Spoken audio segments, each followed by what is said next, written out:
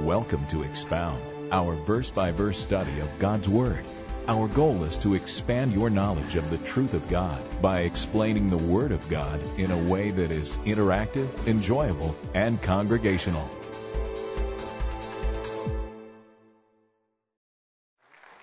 I'm going to ask a couple of my Reload Love team members to come up, Murray and Jarrett. Oh, they're right here. Hello, mate. Good to see you, Cobber. Murray's an Australian. I'm not. By the way. I'm a Texan. And that's why he's in the middle. And so he has an Australian accent, and he turns it on. It's fake, dude. It's fake. But we're glad he's with us. And Jarrett, of course, he's on our staff, and he looks differently because on this trip you kind of look like, I don't know, homeless or something. I was, yeah. You had this gray beard. That's right. That you shaved off. I shaved it off. That's right. We wanted to do something a little bit different tonight, and we feel like it was important for us to share with you what we have done. We had a great weekend raising funds, and we just thought we owe it to this church to tell them where we've been and what we've done and where the money's going. So we're going to do that. We're going to have an evening of just sharing where we've been, showing you some pictures and a couple video clips, and telling the story, and then praying. And I need them up here because I don't know how long this voice is going to last tonight. And, you know, by God's grace, you might be lucky and it might end up very quickly to run out. But allow me to frame what has gone on. The militant group ISIS, known as the Islamic State, since July of 2014, they have wreaked havoc on the Middle East.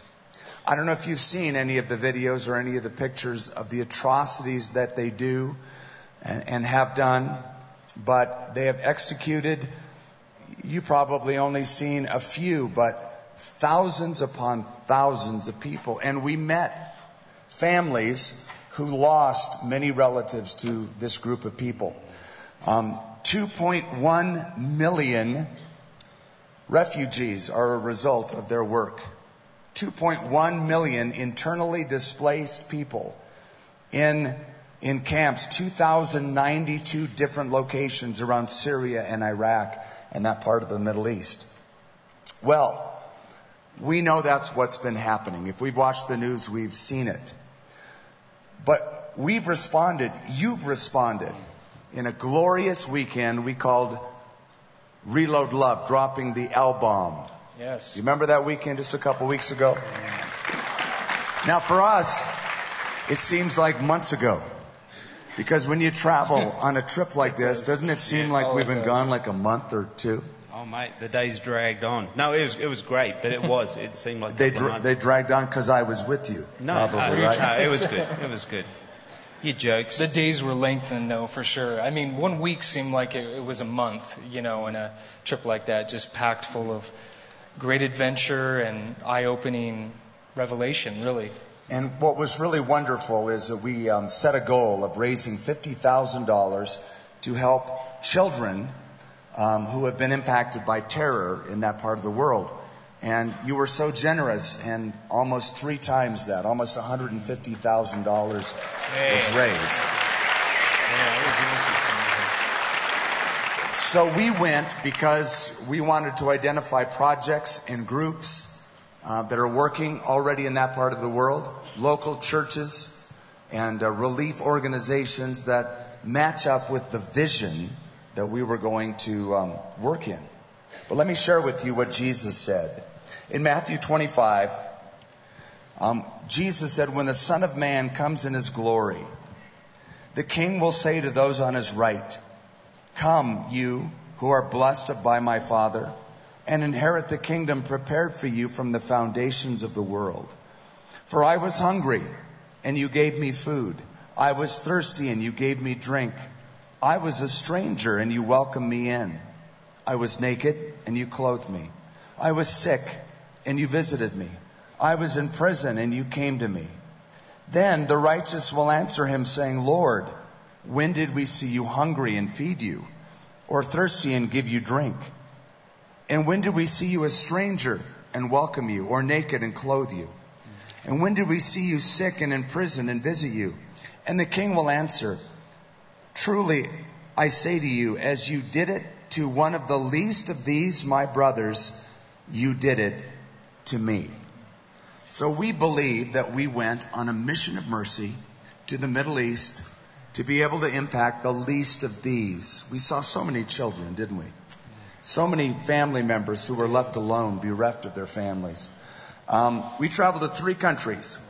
We flew into Lebanon, Beirut, Lebanon, and then we went to Erbil, Iraq, and Dohuk, Iraq, and then we flew into Jordan and back home. The reason we stopped in Beirut, Lebanon was to pick up a friend on this trip named Sammy Dagger. We had a team that we traveled with, and we're going to show you their picture. This was the team that we were with, and the man standing second in the back row, second from the left, a little bit shorter, blue shirt, gray hair, that's Sammy Dagger. He's preached here before. He's been here before, and he shared the gospel. And he taught on Islam. And we stopped to bring Sammy with us because he's invested so much over the years in Iraq. He's trained up pastors for generations in pastoring churches. And I've spoken with him in Baghdad years ago. Well, I had the opportunity to preach in his church in Beirut on Sunday morning. And then that evening we went down to Sidon. You know about Sidon from your Bibles. You read about Sidon in the scripture, Tyre and Sidon. Well, I always wanted to go to Sidon. Every time I go there, Sammy goes, you can't go. It's a militant city. People are killed. I can't let you go. Well, last summer when I was there, I talked to a driver. He said, I'll take you. And I said, good, let's go. So Sammy found out about it and he goes, you are not taking them this time. So I was forbidden 2 times from going. So this time I said, Sammy, you keep promising that I get to go down to Sidon. So would you take me? He goes, Skip, it's a radical Islamic city. People get killed there. It's worse now than ever. But we're going toward Sidon, where you're going to be preaching tonight in a church at Ramelia, it's called, a city nearby. Well, we talked Sammy into taking us into the city of Sidon. And he told me, but you can't get out of the car. Well, I did eventually talk him into letting me out of the car to take a couple of pictures. Not good. Well, if you know Skip, that's typical, right? Well, did we show the city of Sidon? He's we have dangerous. a picture. There you go. Yeah. See how beautiful that is? Now, that's toward the ocean, and that's some of the ancient ruins. If I were to show you the rest of the city, it's not as impressive, and it is very conservative Islamic. And while I was taking pictures, Sammy got out of the car to intercept what he said, somebody who was coming toward me. I don't know if you saw it. There's like this whole city, and this minivan pulls up with a van we're in. Skip gets out in his suit and tie, and he's standing there like he's a sticking 7-foot out. But I German, blended in, don't blonde you? hair, He didn't blend right? in at all. He's standing there, and we're like, dude, get back in the car.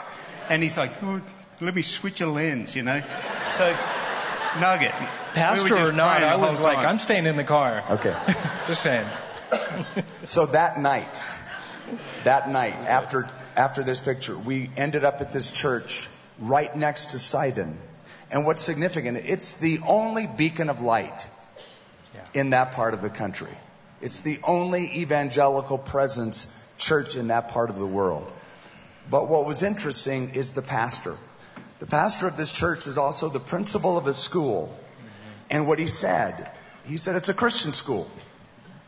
And we have a lot of students, but he said 90% of the students that go to my school are Muslims. I said, wait a minute. What kind of a school is this? He goes, it's a Christian school. And the parents send their kids because they know it's the best education they can get in the city. 90% are Muslims. 50% come from Hezbollah backgrounds. Are you familiar with the terrorist group Hezbollah? So he says 50%. And then he showed me videos of the Christmas play. And he showed me videos of the parents all dressed up in their Muslim garb, taking videos of their children with big smiles on their faces, the parents' faces, as their children are performing the Christmas play of the shepherds and the wise men and Jesus being born in Bethlehem. And he said, now these are families that raise kids to be jihadists, terrorists. But the possibility of being able to preventatively reach children before they could ever grow up to be them is his goal. So I thought that was a wonderful, wonderful evening. That was our time in Beirut. Yeah. I think, like you said, I think the impact of that church is almost like an outpost. If you think about ancient culture, it's truly a lighthouse. And rather than being reactive towards ISIS and Islam, he was really proactive in educating them with who Jesus was and the impact there. And we made a contact there with Hearts of Lebanon, and especially for Reload Love, is doing the same kind of thing, providing safe places. What's interesting is how many refugees come out of Syria into Iraq. There's just as many, if not more, in Lebanon and Jordan as well, and that's what we realized by being at this church as well. So great opportunity for the gospel in that location. Yeah, and that was a common theme too, focusing on the children. And Father Douglas did that in Erbil as well. You know, his focus was to educate the kids, not to grow up with this anger and this violence, but to turn instead to Jesus Christ. That's right. So the next day we flew to Erbil. We flew to northern Iraq. Mm-hmm. What was your impression as you landed in Iraq? First of all, people that you told before you were going, hey, I'm going to Iraq. What was their reaction? Well, they thought you were nuts? Yeah, they think you're crazy, first of all. But, when you walk with the Lord, it is such a venture of faith, as you guys know. When you walk with the Lord, it's very exciting, and you get to do stuff like this. And when you're in the will of the Lord, and especially when you're going in the name of Christ, wanting to reach the children and families that have been displaced in the name of Christ, we felt very protected, but yet, oddly enough, we felt there's still a hostility that you can feel in the air. But it was very surprising to me. It seemed the landscape was still kind of run down and ancient, because it's ancient Nineveh and Babylon, where Daniel and Jonah were obviously. Yeah, there's a picture of the city of Erbil from that panorama. It's beautiful, that we were don't at. you think? I mean, to me it was very impressive. It is in the northern part of the country. It's in what is called Kurdistan. It's still technically Iraq, but the Kurdish people have sort of an autonomous government in that part of the country, and it's referred to as Kurdistan. And the Peshmerga, they're the fighters that are trying to hold back the Islamic State's incursion into these territories. But here's what I discovered in Iraq, and this was told me by a local Christian pastor. He said, right now there's a crack in Iraq. And the crack is this. What ISIS has done has alienated the community to the extent that, though people are culturally Muslim, they're illiterate. They've never read the Quran. They don't know what Islam teaches. They just do it because they do it, like a lot of people in this country that are culturally Christians but not really born again. So he said what has happened is, since the Islamic State has come in, attendance at the mosque has dropped 70%.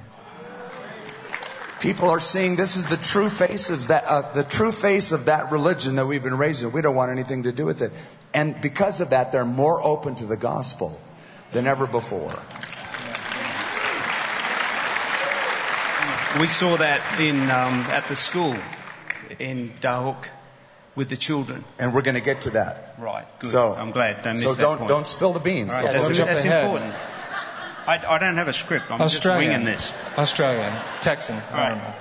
So the pastor that I'm mentioning, when we got to Erbil, I asked him, I said, what was it like to see these displaced people? He said, it was like a tsunami of human beings. One day life is normal on the streets.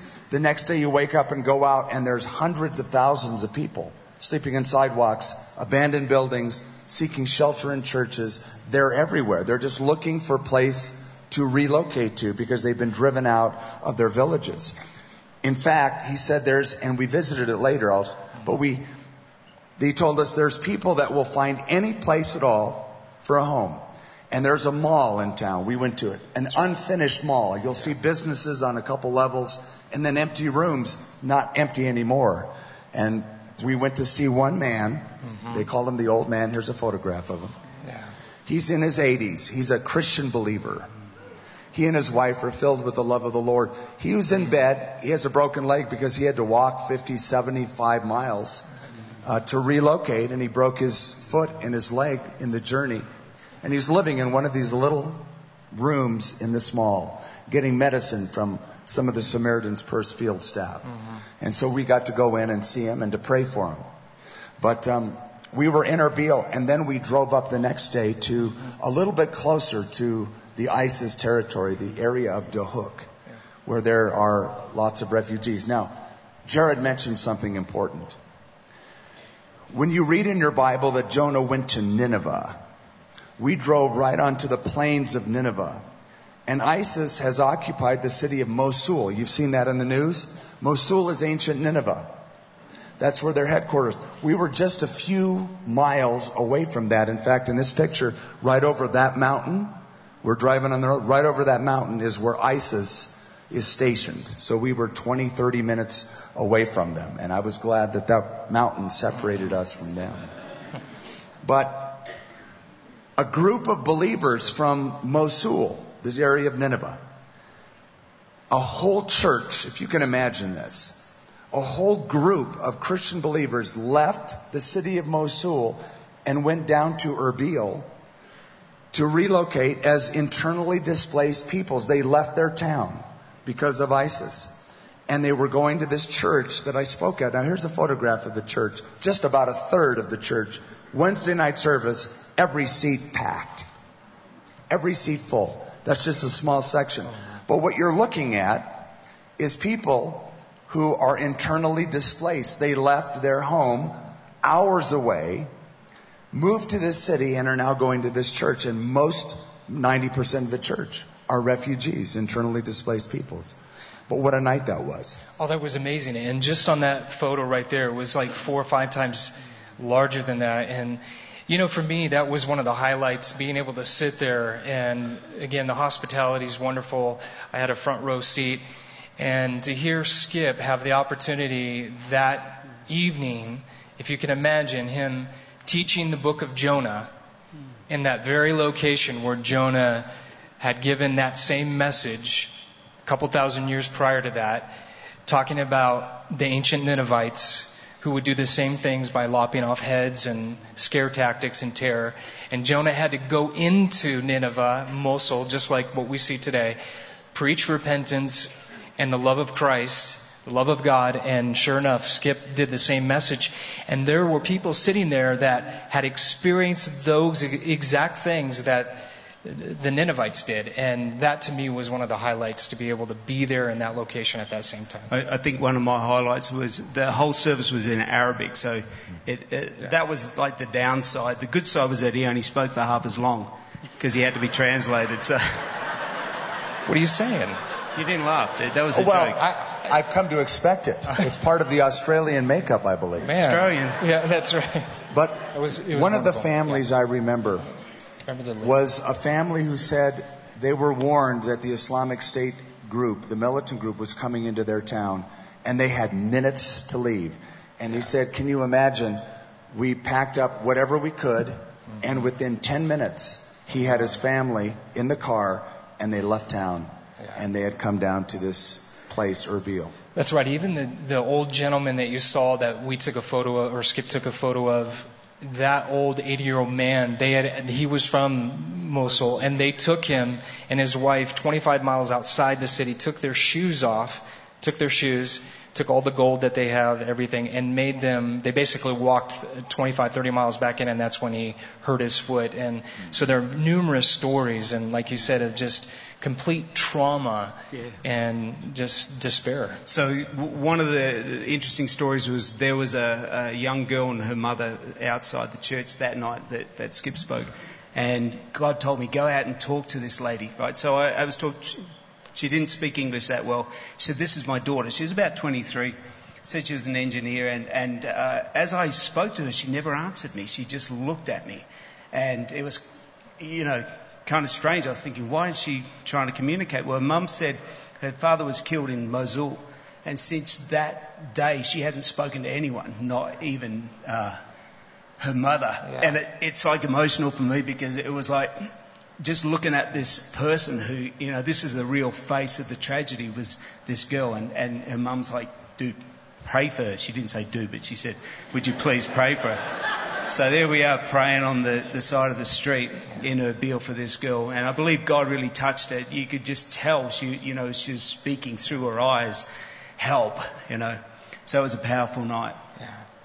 And then we had a privilege of doing something I didn't expect. And that is to meet with the very head, the prince, he's called, of the Yazidi tribe. Have you heard about them on the news? It's one of those religious groups that had to flee up to Mount Sinjar when ISIS came in. And you're looking at some of the men. In fact, the one in white with the white, looks like a cake almost on his head, but it's a turban, is like the Pope of the Yazidi religion. Now, the Yazidis, and there are a few million of them in the world, they believe it's kind of a combination of aspects from Christianity, some aspects from Zoroastrianism. They typically worship the sun. It's passed down by oral tradition, not really script. But they were so open and so gracious to receive us, have lunch with us. And I got to dialogue with the prince about Christ and his love. And they said, of all the people in the world, Christians have treated them with the most respect and love. And they were so thankful, so grateful. So we were there at lunch. Then in the evening, we went to an IDP camp. Yeah. And boy, what a sight. Can you imagine 18,000 people living in tents? And here's a small section. 18,000 people. We met with the leaders of this camp. All of them internally displaced. All of them said, thank you. Thank you.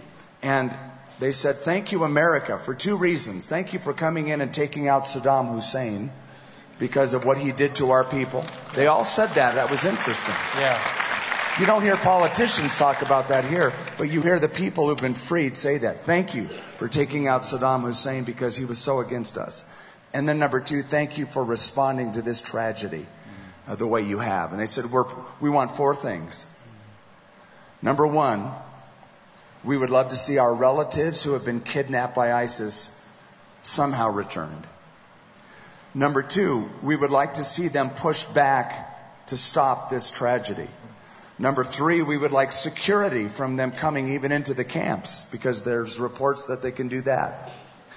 Then number four, way down the list, they said we want electricity, water, and just those basic necessities of life. But first, we would just want our relatives who've been captured taken back to the families. Yeah. Being there at that camp and you see it looks like it goes on for miles, and the way that the UN has set it up, there are roads actually etched into the mountainside. This is one of over 2,065 or 95 locations like this, because you're talking about 3 million people displaced just in that region alone. And it's just astounding. One of the things there that, speaking with Reload Love, of seeing these little kids running around, and the idea of creating a safe space for them in a camp like this. Just prior to this, a few days before we got there, 11 girls were taken captive by ISIS, and they, when you're considered dishonored, they were impregnated. They returned to the camp. And generally what is done by the family is they do honor killings or mercy killings where they would rid them of the father or the parents would have to kill their own children. But with Samaritan's Purse and with the organizations that we were working with, had talked to the parents and allowed these 11 girls to come back into the camp. They're of course pregnant, but this is the mentality of ISIS. Whether they can torture or rape them, they'll do that, or they will change an entire population of the Kurds or the Yazidis. Yes, so now the families are accepting their girls. That's and right. Accepting the children that Exactly. will be born into the world, and through counseling are willing and acceptable to raise them in their families. So that was outstanding. Astonishing, really. But then you guys, you remember the very next day, we saw what it was like when they told us these people will go anywhere. They'll look for abandoned buildings. And we found one building, an abandoned building, where 624 people have decided to settle down in, and you're seeing the building from the outside. Most of these people are from the north, from the Sinjar area. Most of them are Yazidis, and they have fled and they have taken refuge in a building, 624 people, one toilet. It's an unfinished building. So Samaritan's Purse has gone in, and they're going to construct zones so that children can play. And we saw children standing around just wondering what's next. But look at some of the pictures of these families and these children, and just how precious they are, how precious they were. This man in the red kafia, all of his children and his wife were killed. He's alone except for the people that he met in this abandoned building. He's relocated. He's just wandering around, sitting around. But there were children. They had lost relatives as well. But at the same time, we saw them so resilient. We'll just let you take a little snapshot, a little view at these kids. You know, they're children, and they need to be placed in a normalized kind of a situation where they can play with other children. And look, after you see these pictures, we're going to show you a little video that Jarrett shot on the site. Beautiful. Yeah. Yeah, isn't that beautiful? Aren't they just precious? One of the cool things was playing the guitar for these kids. It totally unlocked them and got them singing and dancing. So that was a lot of fun. Let's show you that video. People living here, they are from Sinjar, a town called Catania. When ISIS came, ISIS killed some of their relatives, so they all fled into the Sinjar mountains. When they were in the mountains, ISIS captured about 250 of their relatives and clan members. It took them about 5 days in Sinjar mountain region, and they walked to the Syrian border. They were taken to a refugee camp in Syria, Nauruz, and then when they got there, the leaders decided that they wanted to come back to their own country. So they returned to northern Iraq, and they made an arrangement, I think, through a family contact who was working on this site, and they moved in here. So this is the site. And then there's going to be 3 sections, which will partition by tarp. So one section will be designated for youngest children, where the moms can come and play with their children, and there'll be some toys suitable for ages like 5 and under. And then there'll be a section with a playground for older kids, like 6 and up. And then another spot where we're going to put in a classroom and art space, with a reading area for the kids, as well as reading and math tutoring. And then in the art space, also that can be an area for teenage girls to come and meet and have a space to come, as well as some organized arts and crafts. And there's about 260 kids in Cora, about 150 between ages of 2 and 11, and about 100, 11 to 18. But it's a long-term problem. And with each passing day, the government is trying to force families into formal camps. But we very much, God has opened this door of opportunity here at Cora School, and we want to make the most of it. That no one is helping, no one is serving these folks. I mean, talk about 620 people with one working toilet, no shower in place. Yeah, and anything that we want to put in place here, like the playground, for example, is things that would be portable, that can be moved to a different location if the people here moved and if we assess different needs.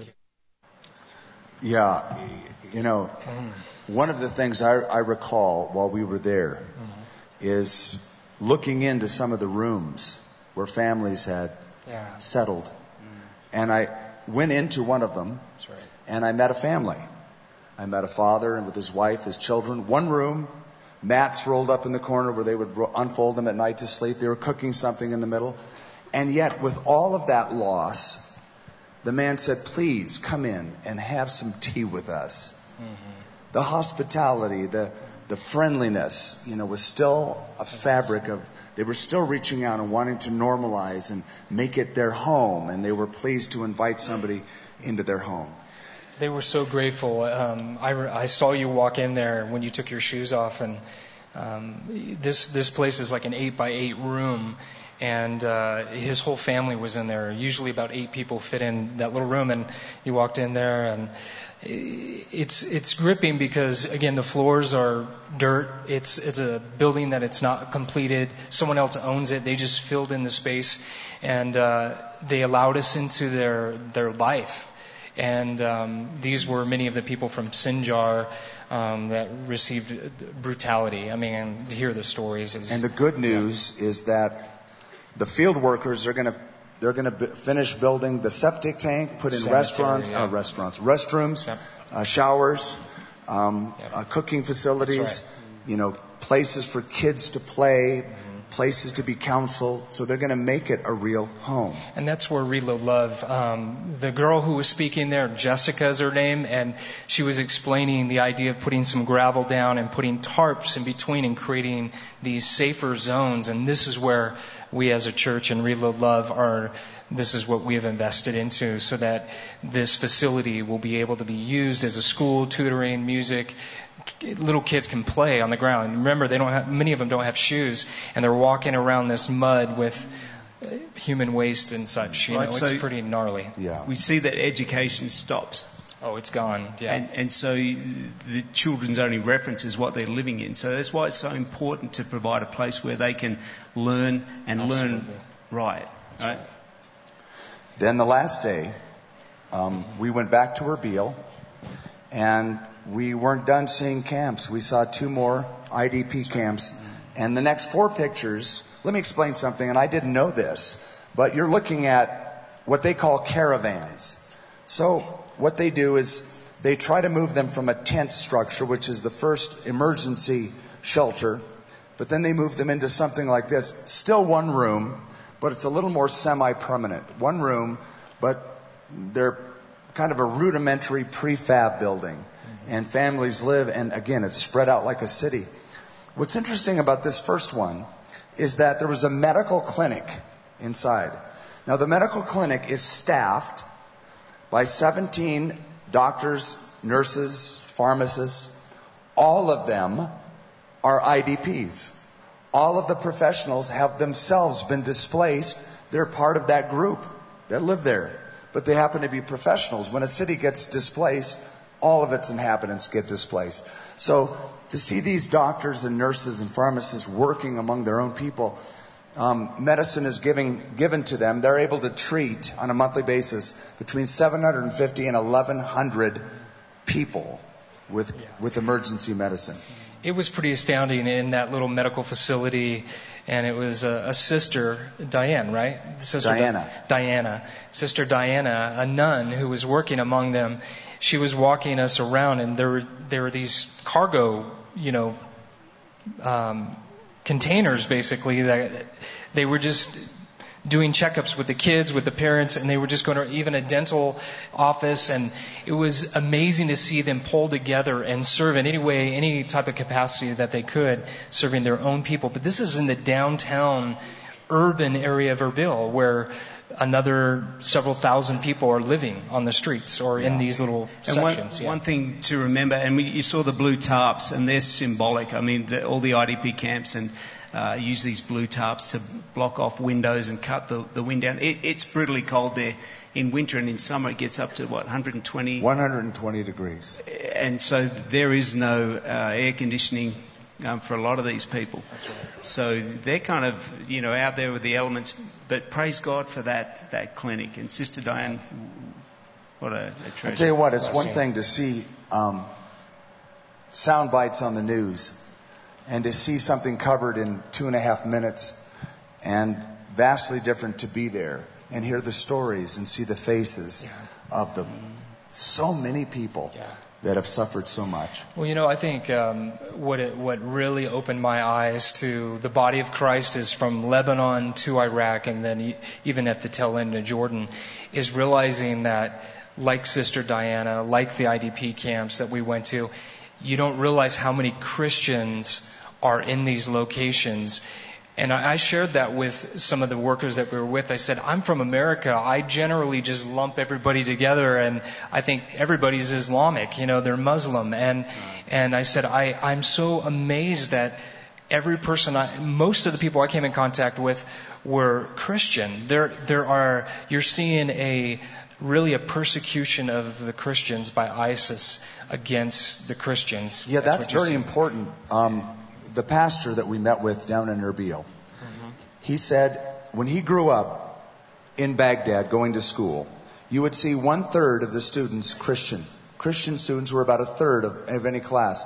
He goes, you'd be lucky to find a single Christian in any of the schools at this point. They've been eradicated. They've been pushed out, which is part of the grand scheme of the Islamic State. And so the populations have shifted. Let's go to a final. We're just going to show you a few more pictures and we're done. But we went to a camp called Mar Elias Camp. 624 people in a camp that is headed by a Chaldean archdiocese priest, Father Douglas. He lives there. It was such a different place in that he never calls it a camp. He calls it a community. And he tells the people, you're not refugees. We are relatives. And he elevates their status. We came into the camp. It was quiet. And he said, you notice it's so quiet. And I said, why is that? He said, because the men are gone. That's right. He said, I send the men out every day and they get a job. They work and they bring back to the community and they're assimilating into the local culture. Yeah. But he has created child-friendly spaces, a library, a music room. They're building a kindergarten for them. And it's like phase 2, really. I mean, this is kind of where you can see it developing more so from the tents, right? So look at the screen. This is in the library, and there's messages like this. Noah got drunk. Jacob lied. Moses murdered. Rahab was a prostitute. David had an affair. God still used them. He can use you too. You know, they're always giving them hope. Yeah. And don't forget, this man was amazing. Just to sit and listen to him talk, he was an example. He was an inspiration. And he'd been kidnapped and tortured by ISIS himself. Yeah, 5 times or so. He had his teeth bashed in with a hammer by ISIS, shot in both legs, had his back broken, and watched his church burn down. And during the process of being tortured, leaders of ISIS would come in and ask him what was different. They'd break down crying, and he led a few of them to Christ who work with him now at this camp. Because he wouldn't scream. Because he wouldn't scream, and that's right. And he said, powerful. The future of my country lies in the children. Yeah. If we can educate them and show them the love of Christ, Amen. That will change this country. So he is committed to that. And as desperate as it is, you see pictures like this of the kids smiling. Yeah. And what we noticed is that when we were at that one school, that one abandoned building, these hurt, aimless, wandering people could break out and smile and song. They would laugh when you break out a guitar. And we have a little video clip.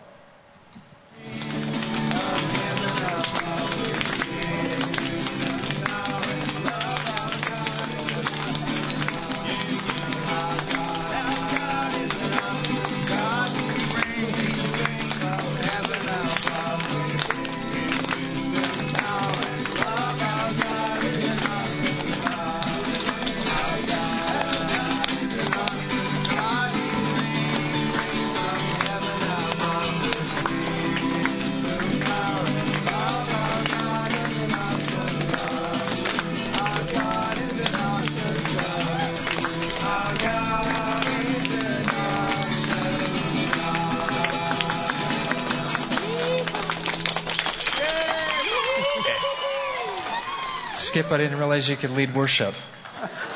That's great. Well, That's awesome. you saw that? This is why I don't lead worship. Well, those little kids, they were all clapping.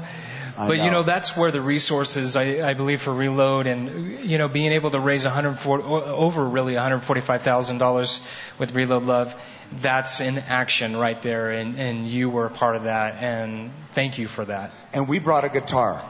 Yes. And we left the guitar. The girl in that video who was the blonde, she wanted to lead worship that morning, but she was embarrassed because her guitar was broken. And she works there. And so we brought a guitar with us. I said, here you go. Here's your new guitar. And I said, you got to promise that you'll play this at that school like we did and get those kids happy. So she's going to be playing that as part of her ministry to those children. So yeah, you know, the Middle East is a wonderful place, but it's not all camels and tourist attractions. You know, there's a lot of pain there. Yeah. But I want you to know how thankful they are that you have prayed for them and allocated funds to them. And let's just kind of close out before we break up in just a few moments of prayer for you to watch this. Watch this little thank you. Thank you, Calvary Church. Thank you for Replay Love of Jesus. Thank you. Thank you. Thank you for help. Thank you for helping all those people. Thank you for Replay Love. Okay, so he called it Replay Love. He couldn't pronounce it. We couldn't get him to say Reload Love. We tried it, but it was just like, whatever.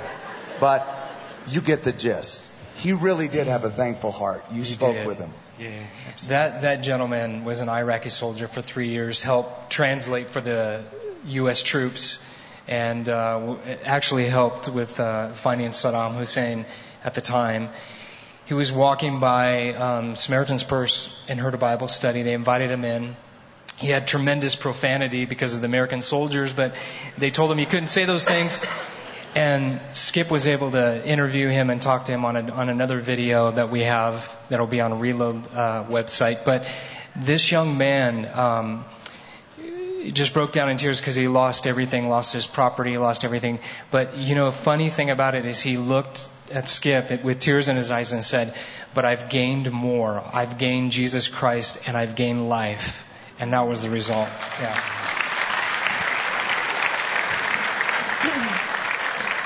I just wanted to say thank you for praying for this team while they were gone.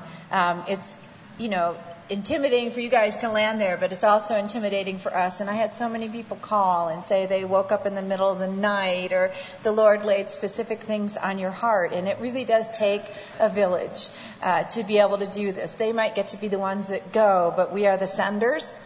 And so I want to thank you that you sent them in your hearts and with your funds.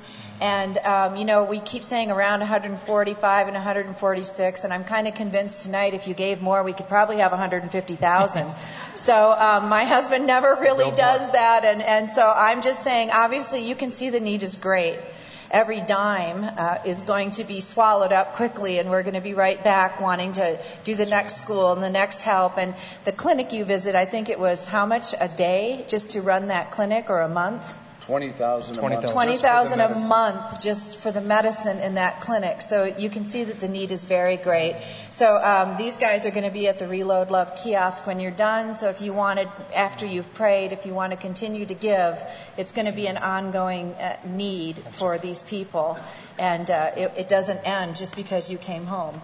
It's going to continue. And I also just wanted to say thank you that you believed in a dream of taking some spent bullet casings and making them into brass charms to help kids who are caught in the crossfire of terrorism.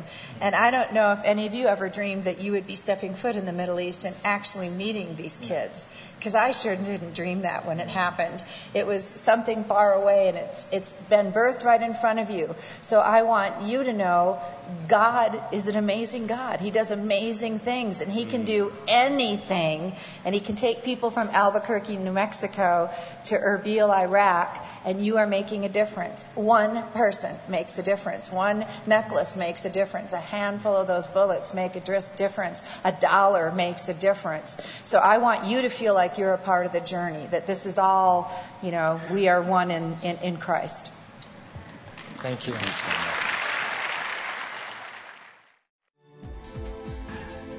If you've missed any of our Expound studies, all of our services and resources are available at expoundabq.org.